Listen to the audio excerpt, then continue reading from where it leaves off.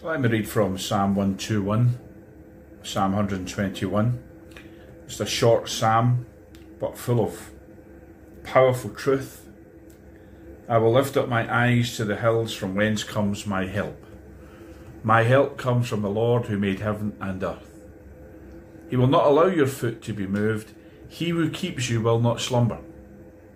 Behold, he who keeps Israel shall neither slumber nor sleep. The Lord is your keeper, the Lord is your shade at your right hand. The sun shall not strike you by day, nor the moon by night. The Lord shall preserve you from all evil, he shall preserve your soul. The Lord shall preserve your going out and your coming in from this time forth and even forevermore.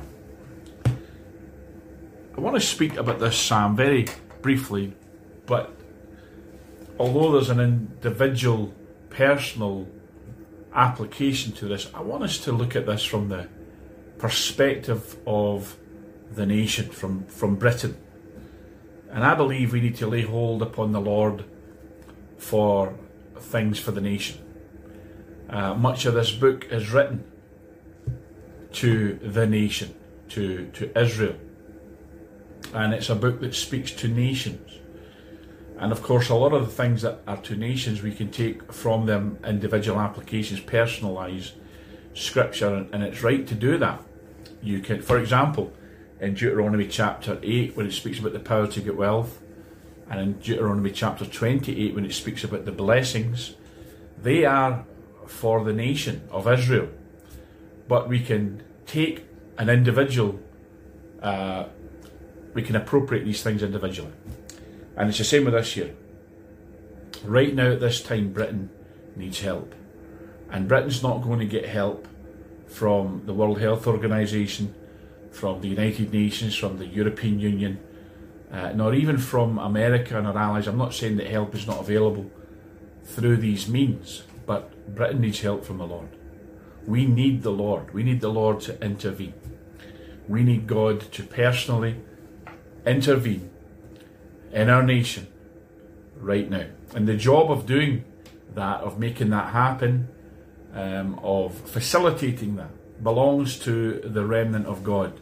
And that is that portion of God's ecclesia who understand who they are, understand their role at this time, understand what they need to be engaged in doing, which is crying out to Him, but also declaring. It's not just bawling and squalling. It's decreeing and declaring God's will and purpose for the nation. And that's why the Lord's Prayer comes in at this point. God's kingdom come, His will be done on earth as it is in heaven. And that's what we need to see. That is what we need to pray. That is what we need to declare. I need to say this, that prayer is not always about petition. And if all your idea of prayer is for the Lord to come is just to keep petitioning Him to do so and to intervene, we need to start being the ecclesia God wants us to be. I say that many, many times. I'm not going to apologise for being repetitive. Somebody's going to get it somewhere at some time. We need God's intervention. And it's not just, as I said, about petitioning Him. It's not even always about intercessions. There's giving of thanks, but there's also that prophetic declaration, prophetic decree. And I've said this many times in my preaching, that the longer I go on in life as a Christian, the more I see that prayer is about decree than really about much anything else. I'm not saying there aren't prayers of petition, of course there are. I'm not saying there aren't prayers of intercession. The Bible identifies several types of prayer. But in the new covenant, God wants us to be speaking His word in prayer, but more with an emphasis on declaring it and decreeing it as His will and purpose, to release His will and purpose through our lips. And so we're not asking God to do something that He doesn't want to do. We're decreeing His purpose and will. And you know, it's the old thing, people say, well, we're waiting on God to move, but He's waiting on us for revival and awakening and stuff like that. And there's a truth to that. One of the things that I think that we need to be looking at here is it says the Lord is your keeper. The Lord is your protector. The Lord is the one who shields you and protects you. We need that in our nation. We need that as a nation, not just as individuals, and certainly not just as the remnant people of the ecclesia of God. And I like that phrase here, and that's what's in my heart to speak about. Yahweh shall preserve you from all evil. He shall preserve your soul. Of course, that's individual.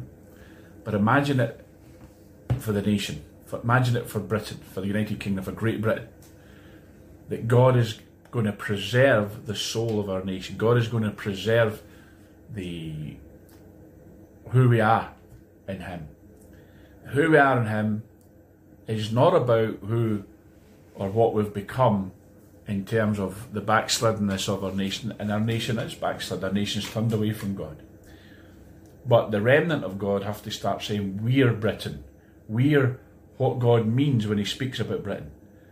The remnant must identify with the nation.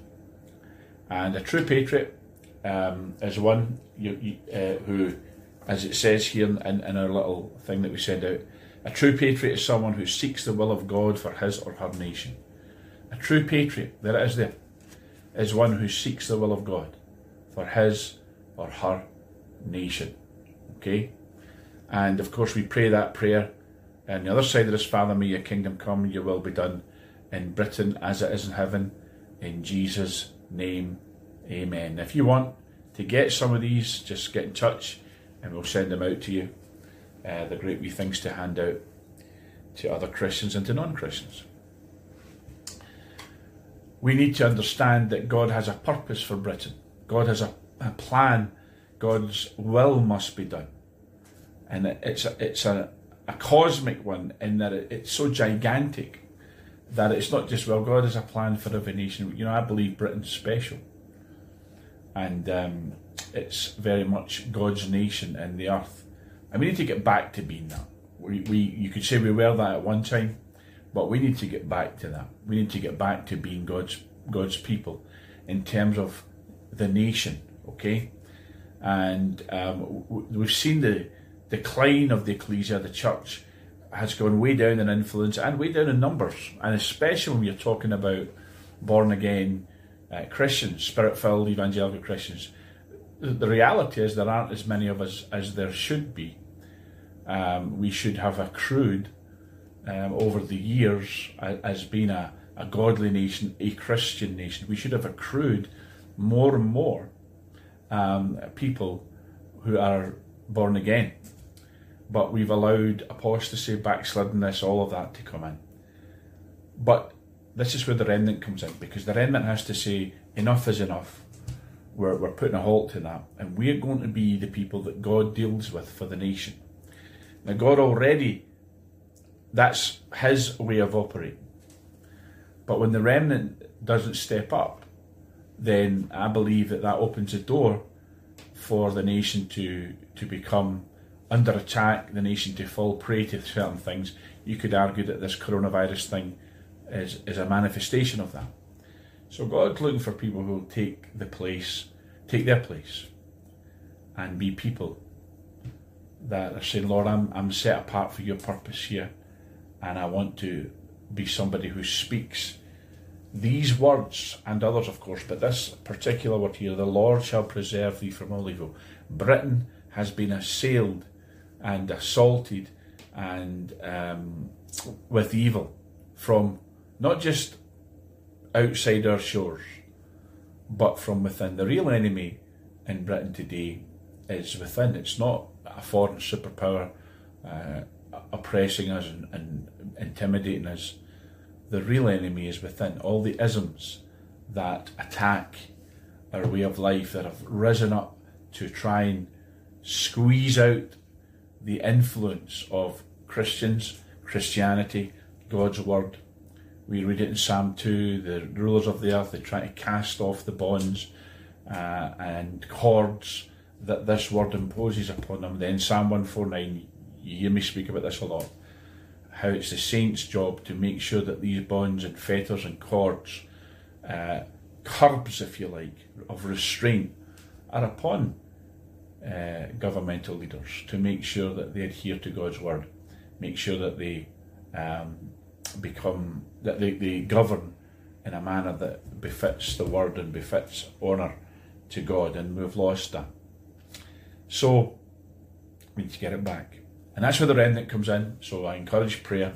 But when I speak about prayer, I'm not just speaking about, oh Lord, help us, help us. Nothing wrong with those types of prayers.